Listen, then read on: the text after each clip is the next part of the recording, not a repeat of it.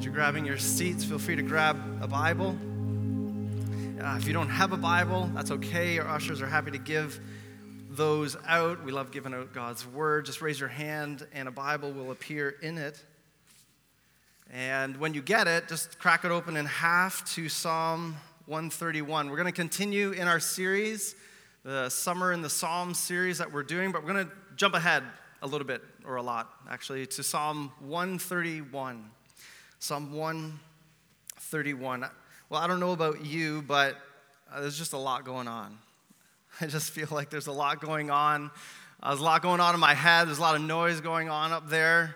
There's not a lot going on up there, but there's a lot of noise. It's summertime, and in the summertime, I just feel like it's this time I want to get a bunch of things done with my family. I want to do a bunch of things with my wife and kids, and there's stuff to do around the house and in the garden and in the garage, and there's things I want to do that I've been hoping to get to, and then there's things I need to do and must do and have to do, and it's all kind of rattling around my head, and then I'm thinking about other things, those relational dynamics, like that conversation I had with a family member last week, or that comment my neighbor made last night, and what was that Snapchat about anyway? And all that's kind of rattling around in my head as well. And then on top of that is what I'm saying in my own head to myself, like the things that you say to yourself, like, why did you say that? Why did you open your mouth? Or why don't you speak up and be more courageous? And you are way smarter than that person. That's super obvious. Or you don't know anything. Or that person is so much more beautiful than you.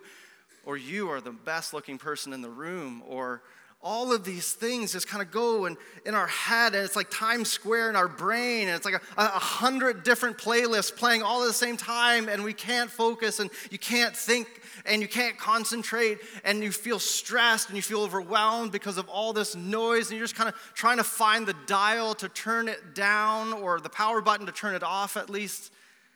And on the outside, things kind of look fine, but on the inside is noise, noise, noise. And thankfully, the author of Psalm 131 is familiar with noise. David, King David, he knew what noise was about. He knew what it was like to have a lot of noise going on in his soul and in his heart and head. He was running around for navigate and deal with hostile enemies and neighbors and people that he had done nothing good, nothing bad to, that they only wanted to do bad to him, and trying to navigate dysfunctional family and marriage stuff, and how do you deal with the guilt of murder and all of these different things, and death threats on his life and treason from his own kids, and that's a lot of noise. It's a lot of noise that was going on in David's heart. And on top of that, David, just like us, dealt with the extra noise of unmet desires and longings, a desire for justice and mercy, for fairness, a desire for safety and security, or for love and acceptance. And when those are not met, it adds to the noise. This longing, this crying out of the soul adds to the noise and the discontent and the commotion in our hearts. And when there's all that noise, it's just hard to hear God, isn't it? I mean, it's just hard to hear his voice. It's hard to quiet down and to open the word and just listen and hear God's voice anymore.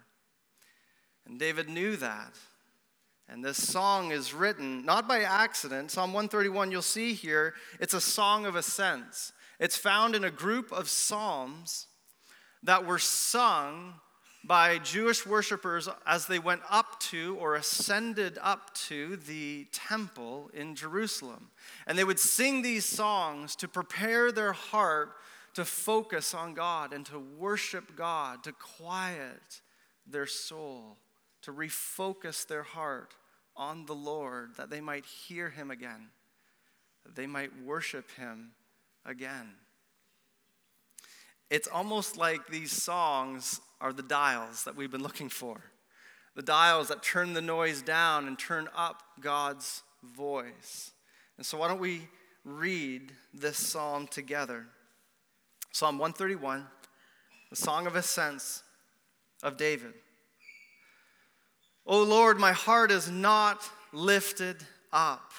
My eyes are not raised too high. I do not occupy myself with things too great and too marvelous for me, but I have calmed and quieted my soul. Like a weaned child with its mother, like a weaned child is my soul within me. O Israel, hope in the Lord from this time forth and forevermore.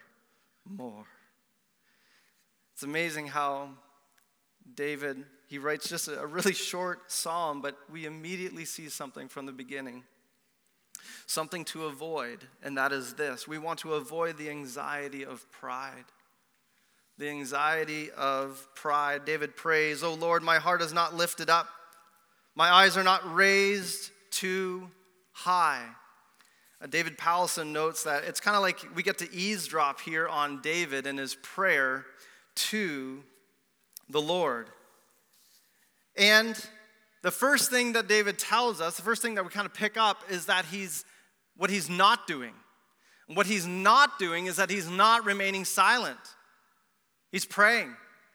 He's not trying to figure it all out in his head. He's not trying to juggle it all on his own. He is praying. He's talking to God about this. And the second thing that we see that he's not doing, David says that his heart is not lifted up. His eyes are not raised too high. These are Jewish idioms. These are ways of expressing pride and arrogance. If you have a high heart, a heart that is raised up, if you have eyes that are exalted or high, it means that you are pridefully opposing God and others, and pridefully looking down at God and others. And David says, I don't have that. I don't have that. Satan does. Satan is described exactly like this. In Ezekiel 28, verse 17, Satan is described as having a high, an exalted heart, a heart that is raised up against God, because Satan wants to be God and sit on God's throne and rule everything. And this is exactly what Satan tempted Adam and Eve with in the garden, that they could be their own gods, that they could have their hearts raised up and exalted so that they could be served and worshiped. And this is what Satan tries to dupe us with every day. Every day. The sin in our flesh and in the world and the devil himself seek to deceive us with this very same lie of a raised heart, of eyes that are lifted up and raised too high, that we would set ourselves up as God and look down on everything else, that we might be worshiped and served. But the thing about pride is that it shows itself in a lot of different ways. It can be loud and boastful. It can be quiet and selfish, but it's always self-seeking. It's always me first and you next, if you are ever next. It's always me. Always me. To the point where I am worshiped and served at your expense, and to the dishonoring and the rejection of God, as long as I get what I want. And so pride is inherently cruel. It's hateful. It's the opposite of love. It's anti-love. It is cruel toward others, and it's dishonoring and unloving to God. And it's totally contrary to the way that we were made, the way we were designed as human beings. That's not what we were supposed to do. Romans 1 describes this. It says that although they knew God, they did not honor him as God or give thanks to him. But they became futile in their thinking, and their foolish hearts were darkened. How? Well, they exchanged the truth of God for a lie and worshiped and served the creature, that's us, rather than the Creator, that's him, who is blessed forever. Amen. We were made to honor and thank God, to give him all the praise because of his immeasurable worth. But pride flips all of that on its head. It reverses it all. And the truth is exchanged and swapped for a lie that we are actually better at being God than God. And we set ourselves up and exalt ourselves in pride and then make everything worship and serve us, contrary to the way we were made. Notice that the lie that leads to all pride is that I'm better at being God than God. As soon as I believe that I'm better at being God than God, I immediately give myself over to pride and all of its expressions in increasing degree. I believe this lie, and the moment I do, I shift my faith away from God and begin to trust myself. That's what pride is. I just trust myself above everything else. My own wisdom, my own strength, my own abilities, my own smarts. Now, of course, when we do this, when we shift our faith away from God and to ourselves, we quickly realize we are not God. I mean, we're not even close. I'm not smart enough. I'm not strong enough. I don't have enough ability. I can't be in more places. I can't be in more than one place at one time. I fall short, and I realize it. I feel it. I can't make this work. And so I believe some other lies and start gathering around me things that will help me and continue this illusion to be a God. And so I start gathering these other little idols around me to help me out. It could be people, it could be things, stuff, anything I look to get something out of to keep me propped up in pride. So if I am craving and wanting comfort and relief from all the noise that's going on in my life, but I don't want to turn to God, and I trust myself, but I realize, wow, that's not gonna do it. I'm falling short. I need some help. And so I go to some stuff. I go to some idols, some fake gods. I go to maybe food or entertainment and try to help and make them give me the comfort and relief I crave, but it doesn't help. It eventually fails, or I can't find it, and so I need to go buy it or overspend money I didn't even have, or steal it or pirate it, and then I get it, but it's not the kind that I wanted, or I don't have enough, or I have too much, and in the end I just am left with more misery and sorrow and the very thing that I don't want more of. That's noise in my life and confusion.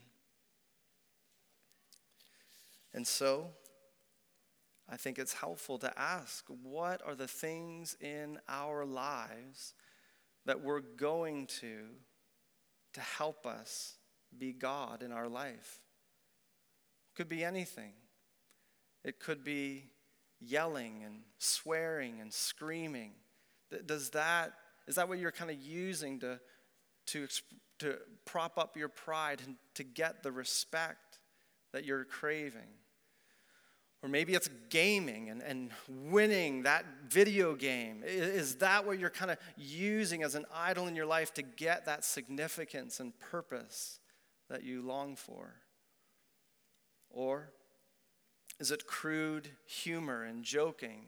Is that what you're using in your selfishness to get what you want at the expense of others, just so that you can feel popular and feel that feeling of being accepted and approved in a crowd?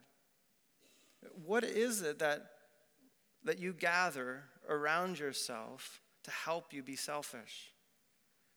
I think it's helpful to know those things, to identify them, to rightly label them, so that we can say, no, I don't want to do that anymore. I want to be like David, who says, no, I haven't lifted up my eyes. I haven't lifted up my heart. Because in Psalm 16, it clearly warns us that the sorrows of those who run after another god shall multiply. It will grow. It's a guarantee. That's a promise. Misery will increase the more I go after idols in my pride. Pride only produces the very thing we don't want more of, and that is anxiety and sorrow and guilt and shame and noise in our soul. Not only in ours, but also in everyone around us. and it's contrary to our very design, pretending to be God. But this isn't the only pride that David is trying to warn us of. He's saying here that pride can show itself in these kind of overt ways that we do in our life of gathering things around us, but also in another way. There's another type of pride. He says, I do not occupy myself with things too great and too marvelous for me. David says, I don't have a high heart. I don't have high eyes. I'm not giving myself over to pride in those ways, but I'm also not concerning myself with stuff way too big for me, way too great for me to wrap my head around. Well, what's David saying here?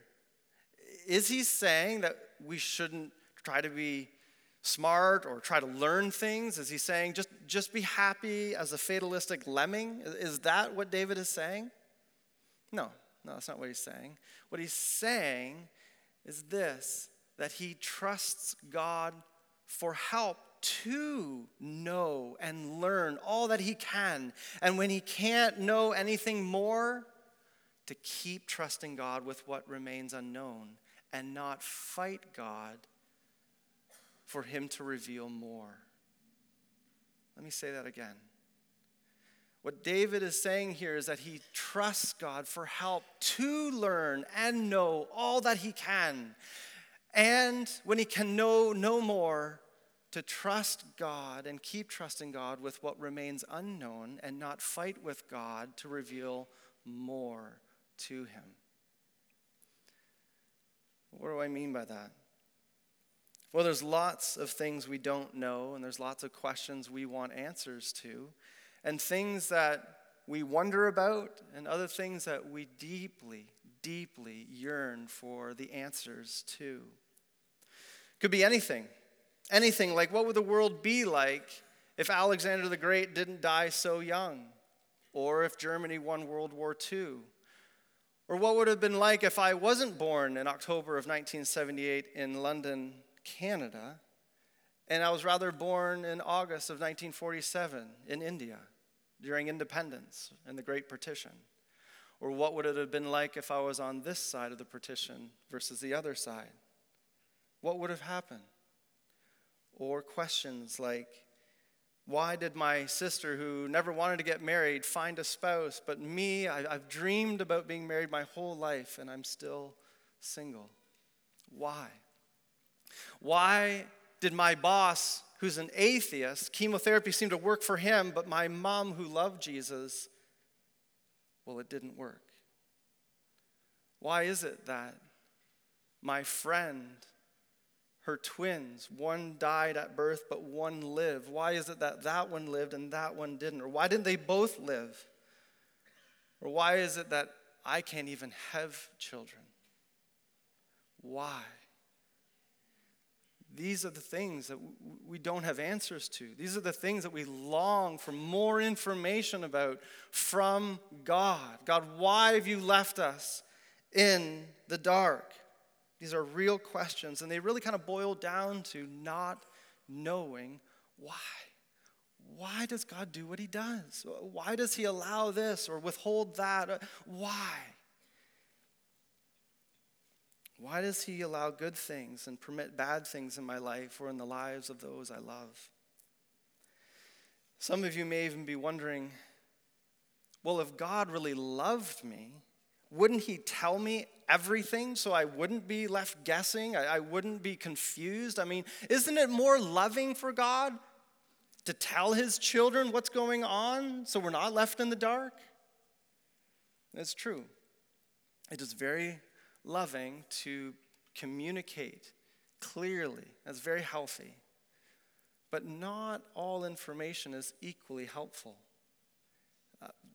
We haven't described to our children in great medical detail why they can't visit their grandpa in ICU, because it would be confusing to them or scarring if we went through every meticulous medical detail of why they can't see him right now.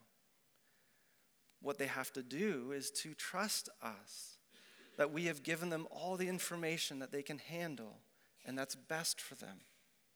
right now. This is what Jesus talks about in John 16 when he tells his disciples, I still have many things to say to you, but you cannot bear them right now.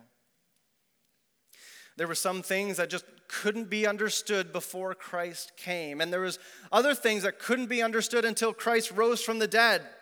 And there's still other things that won't be explained until Jesus returns. There's things that are kept hidden, kept secret, because God knows that we can't handle it right now. We're not able to bear up with that information. That's why Moses says in Deuteronomy 29, the secret things belong to the Lord our God, but the things that are revealed belong to us and to our children forever, that we may do all the words of this law. There are some things that are hidden, some things that are secret, but there are lots that is revealed, and those are the things that belong to us, that we might walk by faith in obedience. David knew this reality of hidden things in the Lord when he exclaims in Psalm 139, you hem me in, behind and before. You lay your hand upon me. Such knowledge is too wonderful for me. It's high. I cannot attain it. David didn't understand why God drew the lines in his life the way he did. Why did he have to run for so many years? Why is it so painful? Why is this walk, this journey so hard? I don't understand. It's too high for me. I can't attain it. But what happens if we try to?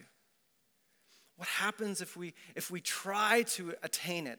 If we try to get our hands on it, to try to pry open the purposes of God and demand that God reveal to us what's going on, the things that he's kept secret. Well, for his children, the word says that he reminds us by his Spirit to stop and to trust him. But if we keep quenching the Spirit and refusing to follow him, we will experience more and more overwhelming sense of this burden and anxiety and sorrow and pain and anxiety in our life because we have shifted our faith away from God in that moment and are beginning to trust ourselves. That I'm seeing things more clearly than God. I deserve to know more. And I begin to shift and trust myself in pride. And I begin to even trust my own standard and perspective of justice. That I've been a good Christian. I've gone to church my whole life. I deserve to know more. And we begin to demand that God give us more information. Or we begin to think that God in some way has done me wrong. And I begin to accuse him that he has been unjust and unfair towards me.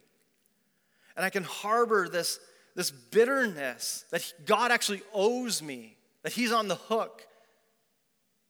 And my perspective of what's right and wrong begins to get skewed because I'm trusting in myself. Or maybe, as I begin to trust myself and turn away from God, I start trusting in my own sense of wisdom. My own sense of wisdom to be able to dive into my own soul and search for some hidden sin and try to discern some error in my heart that has caused God to bring the suffering into my life. There's got to be something there. And I go on this endless hunt, this sin hunt, to try to find, where is it? And it leads deeper and deeper and deeper into a despairing introspection.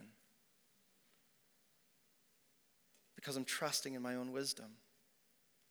Or maybe I begin to pridefully start to trust in my own strength and my own resources and take matters into my own hands and just get what I want.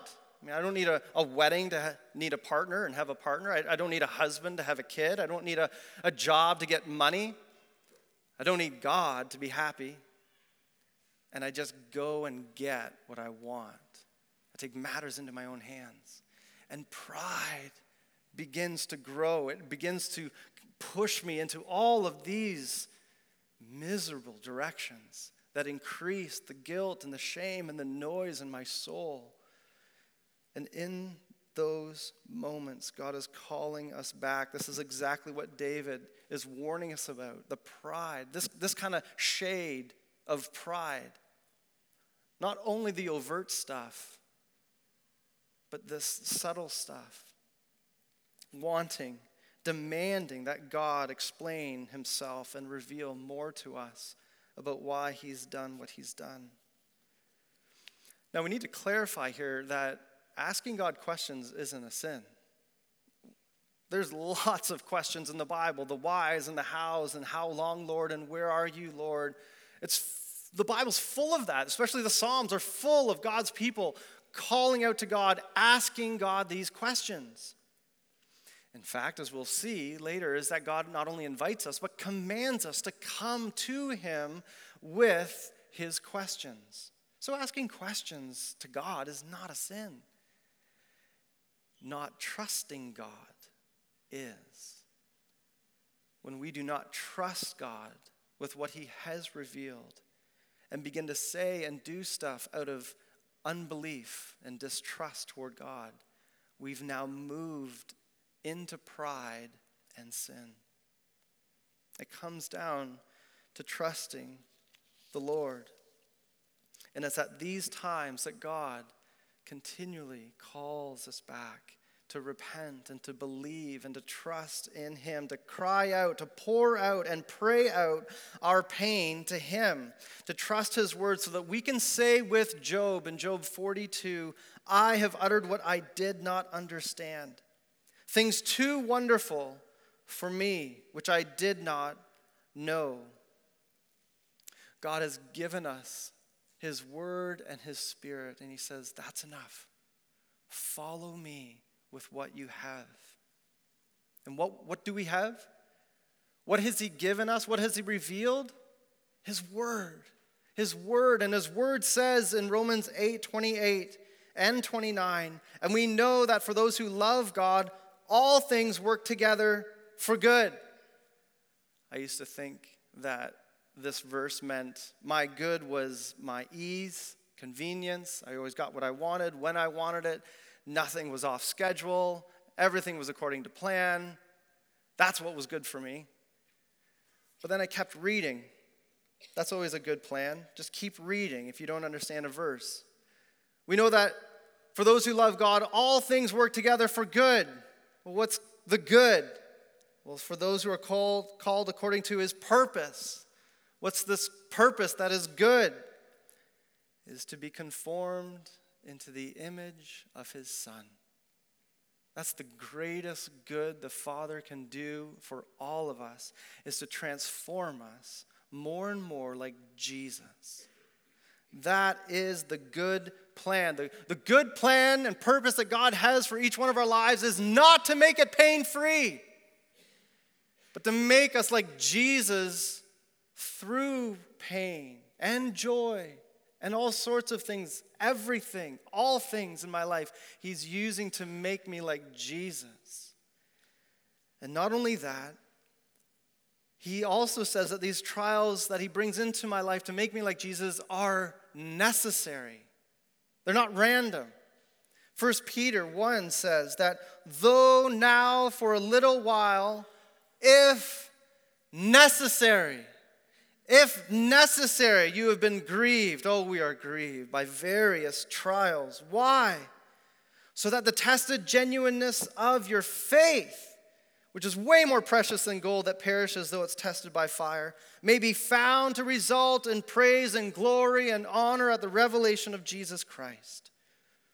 The goal that God has in each of our lives is to make us like Jesus by refining our faith through suffering and specific, tailor-made, catered trials, hardships, and sufferings that are necessary.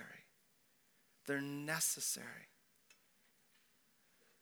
If you're anything like me, I'm kind of thinking, Come on, can I read a book? I mean, certainly there's a YouTube channel out there that I could just learn the lesson I need to learn, that if there's something I need to grow in, I can read an article or talk to somebody. I can learn from their experience. Why do I have to go through this hardship? Jesus says it was necessary. There was actually no other way you could have learned this lesson.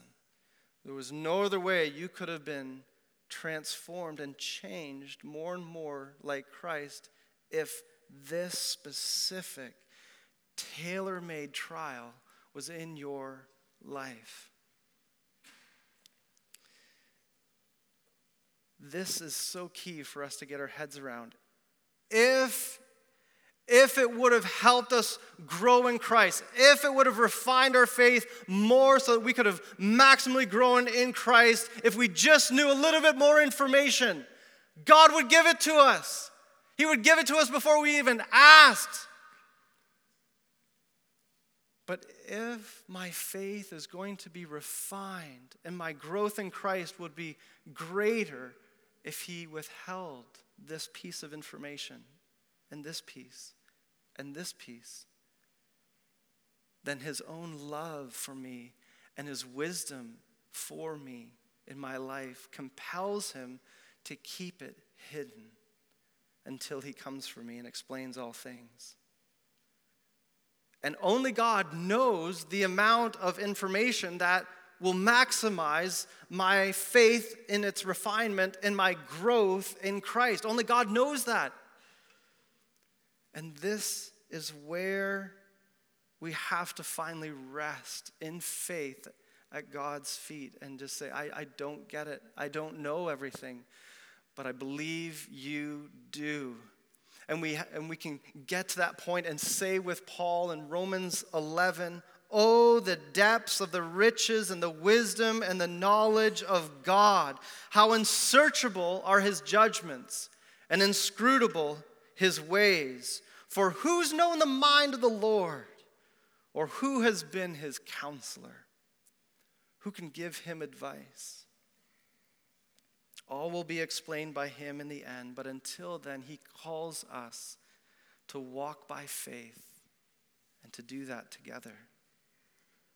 And that's where God wants us, in a place of humility, in a place of trust, of surrender, of believing that he's good and that his plan for me is good. Even though the details aren't making sense right now, he's good. I trust him. I'm going to walk by faith with what he has told me, what he has revealed to me. I'm going to hold on to that. And when we do, we begin to experience something else. We begin to experience the peace of humility. The peace of humility. David says in the next verse, in verse 2, but I have done something. I have calmed and quieted my soul like a weaned child with its mother. Like a weaned child is my soul within me. David is kept away from pride, and instead he is humbled and contented his heart in God by calming and quieting his soul like a weaned child with its mother. I don't know if you've ever heard a baby just screaming and wailing because it wants milk.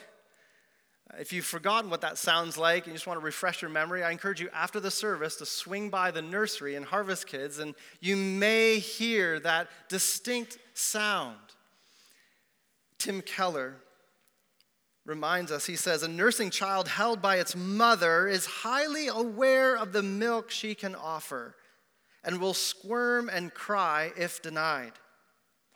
A child who has been weaned, however, and no longer nurses, is content just to be with its mother, enjoying her closeness and love without wanting anything else. In other words, to be weaned is really to be contented and freed. Freed from the illusion that you actually need something more than someone. That you actually like a baby realizing as it grows that it actually needs a mom more than milk. And like us as children of God, that we actually need God more than his gifts. And when we get to that point of contentedness, there is freedom. There is freedom there to actually enjoy what is most enjoyable. God's calling us to wean ourselves off of not just the things of this world that are bad, but even good things, gifts from his own hand, so that we might enjoy something that is best. The greatest thing to be enjoyed is God himself, to be in his presence. And he's trying to help us grow and be weaned from these things that we might delight in him just for who he is and not for what he can give. Do you desire God like this? Do we desire God like this? Are there ever times in your life where you just want to run and get away just to be with the Lord, just to bring the Bible with you and open it up and pray through what you're reading and just talk with him because you love him? You just want to be with him. Are there ever times like that in your life? Or do you find that you just go to God in crisis when you have lots of stuff on your mind and things that you want and a shopping list that you're submitting to him? Do you find that that is more what your prayer life looks like? No, I'm not saying that we're not supposed to bring our requests to God. Again, the Bible says that's one of the things that we are supposed to do in prayer, is to ask God and to lay all of our requests and supplications before him. But that's not only what we are to do. That comes after we get a clear idea of who he is. As Daniel Henderson says, once we have sought the face of God and are contented in his presence, then we can seek the hand of God in the way that he can provide for our daily bread. Are we seeking the face of God?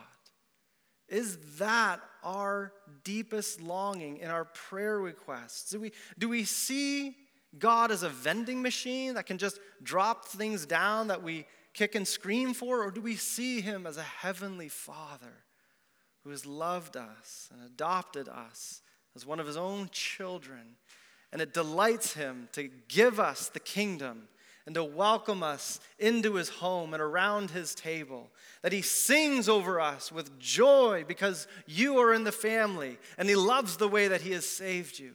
Is that the picture of who you're coming into the presence of when you pray?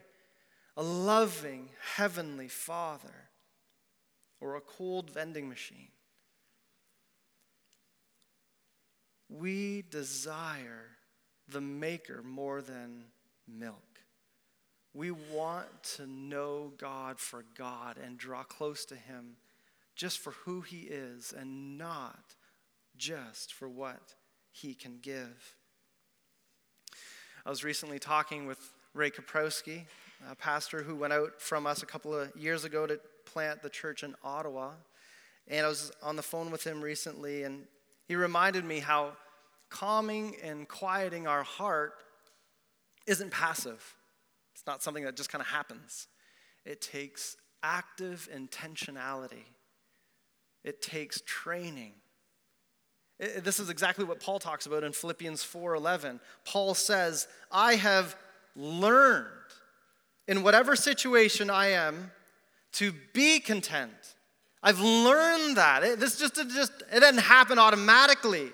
It was something that Paul worked and labored over and trained his soul in to quiet itself, to calm itself and find its satisfaction and contentment in God. It doesn't matter about the noise around me. I've got God. I've got him. And if I've got him, he's enough. My soul is at rest. I am in his arms. All is good. Contentment doesn't happen automatically. It's fostered over time. And the Bible seems to think that we can actually do this. I'm always surprised at the commands in Scripture. It always seems to command the impossible. Love the Lord your God with all your heart, soul, mind, and strength. Okay. That's easy. All the time, perfectly. Quiet and calm your soul in every situation that's anxious. How do I quiet and calm my soul? Well, thankfully, the Bible tells us one of the ways that we can learn and equip ourselves and train our own souls to be calm and quieted and contented in God is through fasting and prayer. We want to learn how to fast and pray. Fast and pray. What is fasting? Fasting is just simply going without something like food or sleep or some pleasure or convenience so that I can spend more time loving and knowing and praying to God and being in his presence. And the reason why this is so helpful, this is actually a gift that Jesus has given his church that I find we rarely use. He's given it to us because what happens when we fast is we show that God's better than whatever we're giving up. I'd rather have God than this. I'd rather just have God and be in his presence than that, as good as that is. It could be even one of the gifts he's given you. I'd rather have God. And when we do that, we are weaning ourselves off of not just the things of this world, but the good gifts of God so that we might mature our new taste buds that we have through regeneration, that we might taste and see that the Lord is good, that he's best, that he's the most tastiest, he's the greatest God. We're weaning ourselves off of good things so that we can taste and see that God is best. That is necessary. This isn't just beneficial. I'm just not trying to give you a tip.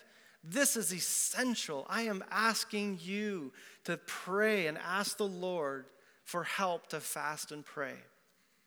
Not just in a unique season this fall, but for the rest of your life. Maybe it's once a month. Maybe it's a day a week. Maybe it's a meal every day that you're forfeiting. You're giving up because you want to spend more time with Jesus. And ask God for wisdom and creativity of how to make that work in your specific situation. Maybe you're at home. What does that look like? Maybe you're working from home, or maybe you work on a construction site or in an office. What does that look like to just go for a walk or after work or early in the morning or late at night? What does it look like to get with God and to give up something just to be with him? God has given us this beautiful gift of fasting and praying that we might train our souls in getting calm and quiet and satisfied in him. That's not the only thing he's given us. He's also given us something else to calm and quiet our souls, and that is to cast and pray. Cast and pray. What does that mean? Well, Peter does a great job of explaining this in 1 Peter 5. He says, "Clothe yourselves, all of you, with humility toward one another. For God opposes the proud, but gives grace to the humble.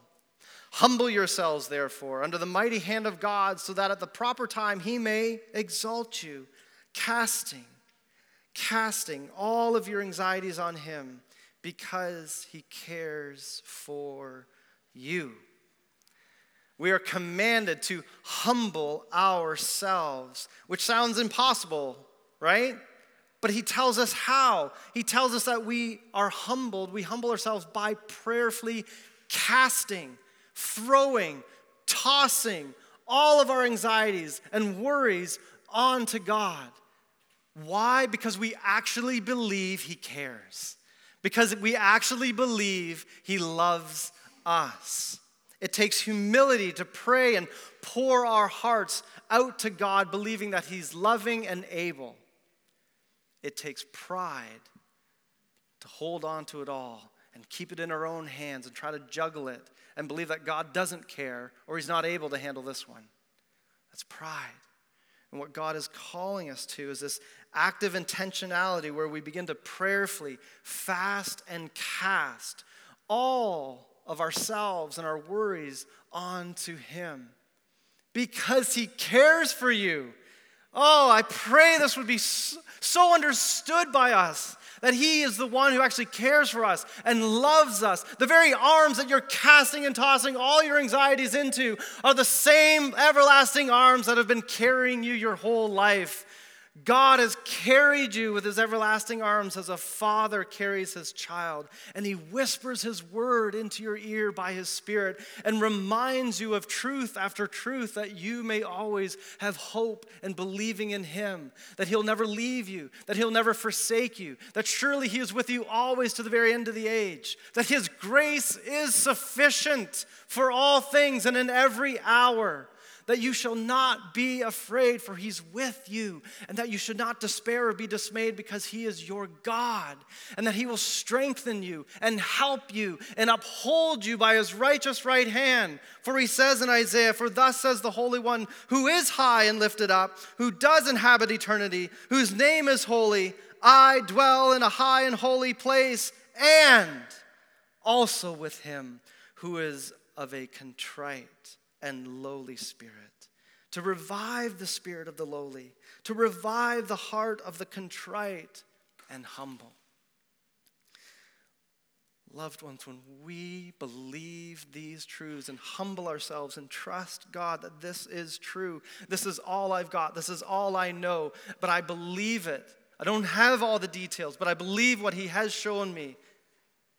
And I humble myself and trust in him. I calm and quiet my soul, and I begin to experience something of peace in my heart, and the noise is dialed back because I'm in the presence of God. And I begin to experience what David finishes the Psalm 131 with, this great call to know the joy of this kind of a hope, the joy of hoping in the Lord. He says, "O Israel, hope in the Lord from this time forth and forevermore." Hope here, it's almost the same as faith or trust. David, as the king, is calling the nation of Israel to hope, to trust, to put their faith and belief in God at all times, forever.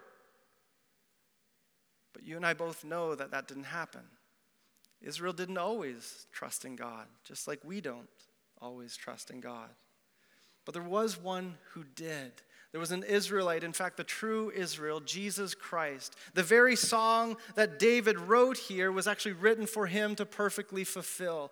Jesus is the only one who perfectly quieted and calmed his soul through faith in his Father, day by day, night by night, hardship by hardship, suffering through suffering.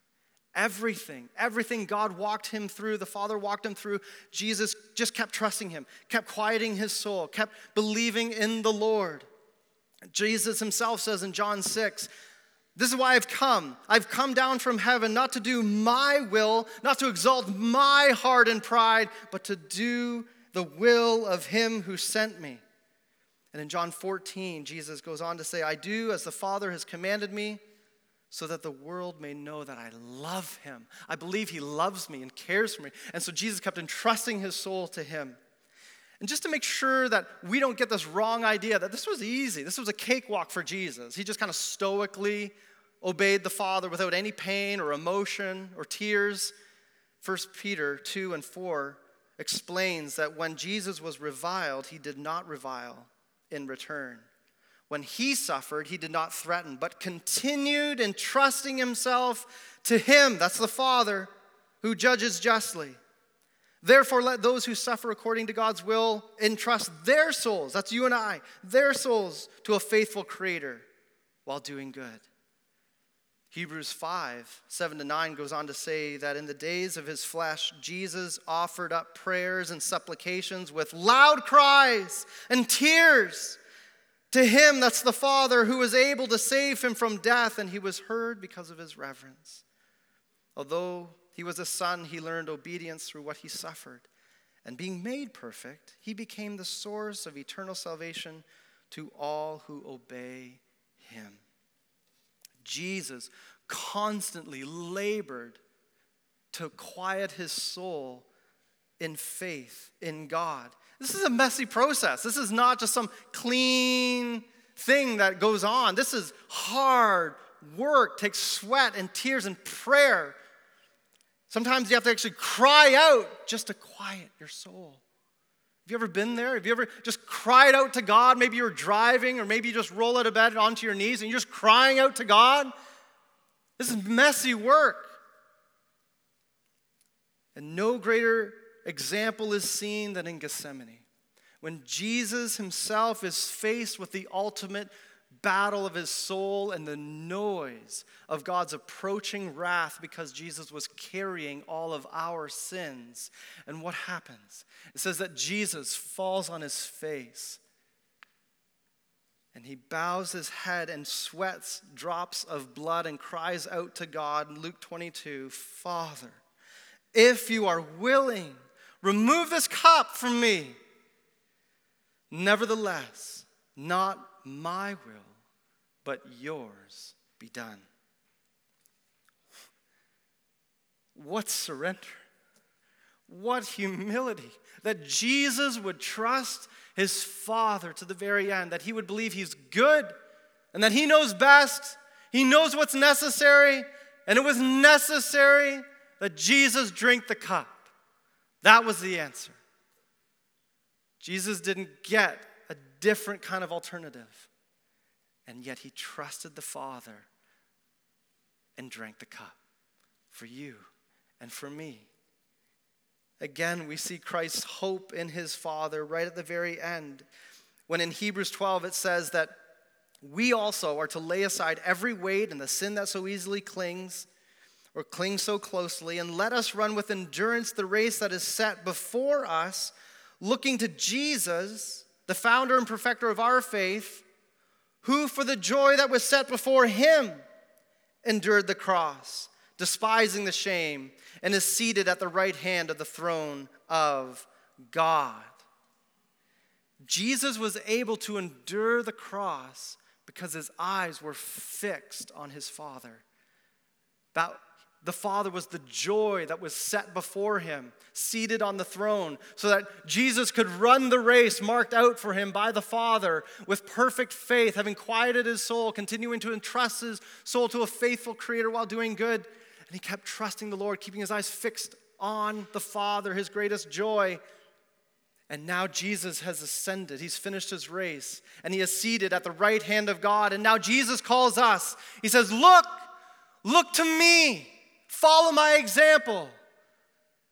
Lock your eyes in on me and run the race that I have marked out for you. I know there's going to be a lot of twists and turns. It's a marathon. It's confusing. It's painful. I get it. Keep your eyes locked here. Fix your eyes on Jesus. He is the author and the perfecter of your faith. He's refining your faith. He's making you more like himself. And when you cross the finish line, he is your reward. You will have him in every way, present with him, not just spiritually, but physically in his presence. Jesus himself says in John 14, "Let your hearts not be troubled. Believe in God, believe also in me." Why? Jesus tells us why we are to believe in him. He says, "These things I've spoken to you, that my joy may be in you, and that your joy may be full." This is the joy of hoping in the Lord. Really quickly here, here's 4 things that we can fix our eyes on the Lord and hope in the Lord about. And we'll close with this. Hope first in his unchanging character. Hope in his unchanging character. Romans 15, this is a beautiful prayer. Memorize this prayer. "May the God of hope fill you with all joy and peace in believing, so that by the power of the Holy Spirit you may abound in hope." When we believe that we just don't have hope in God, but he is the hope. He is the God of hope. When I believe that's his character, that's his trait, that's his attribute, he is the God of hope, and I believe it, I'm filled with his joy and his peace and abound in hope. Don't we need more hope? We want to hope in his unchanging character. Not only that, we want to hope in his unfailing promises. His unfailing promises. 2 Peter reminds us that he has granted to us his precious and very great promises. If he's granted these things to us, let's know him. Let's memorize these promises that we've already talked about, that he's always with us, that he gives us all that we need for every hour. Know these promises because they were written for you and me. And if we just kind of throw them off to the side and say, well, I can handle this, we discredit these promises. We're actually not saying they're that precious. But they are. We need them. They're unfailing. They don't drop or break. You can always lean on them. Trust in God and all that he has said and his unfailing promises. 3, hope in his unfading salvation. We want to hope in his unchanging character, unfailing promises, and unfading salvation. What's that mean? 1 Peter talks about how we have an inheritance, this salvation that is imperishable, undefiled, and unfading, kept in heaven for you. And in this we rejoice. Doesn't matter what I'm going through right now. I know that I am fixed. There's an inheritance waiting for me that can't rot, can't get lost, can't break down, doesn't go missing. It is guarded by God. It is unfading, as sure as the undying resurrected life of Jesus. So is my inheritance in him. Let that give you hope. Oh, everything around us in this world is dying and decaying and failing, but there is something that is unfading, and it is the gospel, the inheritance that awaits you as a son and daughter of God himself. Lastly, we need to hope in his unswerving plan. This is where it hurts. We just got to trust him when it doesn't make sense. Hebrews 12 says, consider him, Jesus, who endured from sinners such hostility against himself, so that you may not grow weary and faint-hearted. So you won't lose hope in this race marked out for you.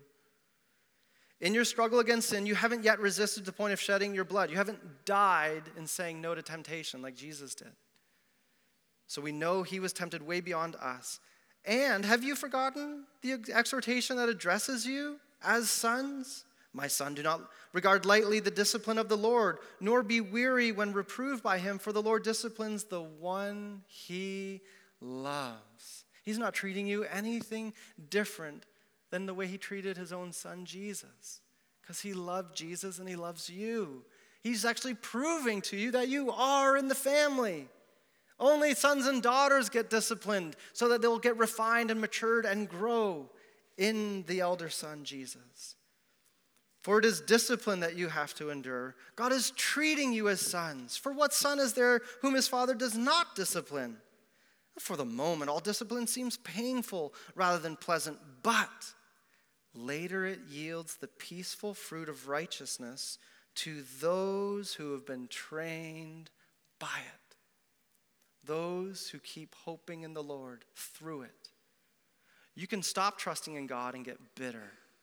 Or you can keep trusting the God who loves you and has adopted you and be trained by it and grow and mature in it.